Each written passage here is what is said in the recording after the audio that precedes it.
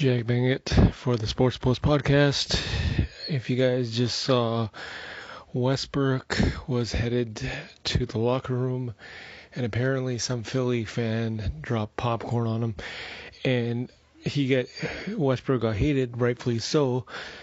But that's just stupid. Seriously, that's 100% stupid.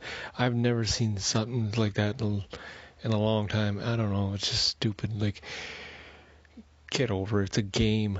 You don't pour popcorn over somebody's head. This is the dumbest thing I've ever heard in my life. Westbrook had every right to get angry. And regardless of the fact that the Wizards are losing right now, 112 to 189, like I said, it's going to be a sweep. You don't do that. I heard he got ejected.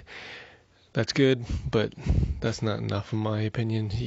You got to teach this kid a lesson, and hopefully they do, and hopefully they charge him with something. But literally, that's the dumbest thing I've ever heard in my life. That this fan never ever comes back again, has to issue apology, and it actually gets charged. This is stupid, 100%.